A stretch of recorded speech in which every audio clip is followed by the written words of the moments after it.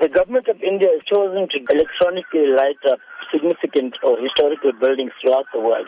It will be done in most major cities. They've chosen to do it in Pietermarizburg as well because the independence of India was very fundamentally dependent on the work of Mahatma Ghandi. What is so significant about the railway station? Well, it is a very significant place because I think Indian independence and the independence of South Africa were fundamentally based on the principles of Satyagraha. And Mahatma Gandhi's stand against injustice and colonialism actually started in Pietermarizburg. Mahatma Gandhi was in South Africa in 1893, in June 1893, just to come and do a case. He was a barrister, he was a lawyer. He was brought here by an Indian businessman to fight a case on his behalf.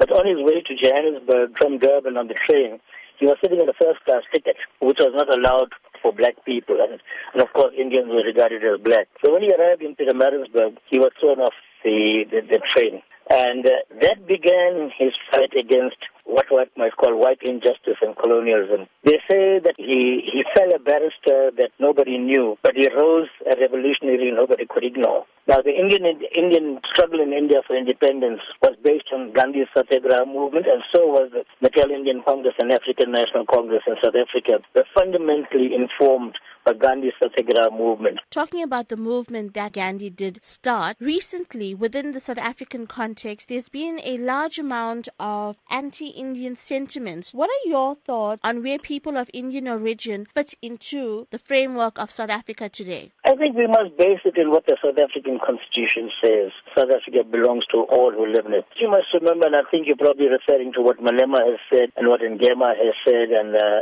others have said in the past. They probably are referring to certain Indians who are abusing the system when it comes to tenders and to that type of thing. There are a small group, but it doesn't only belong to Indians. It belongs to every race group, and it should never be racialized.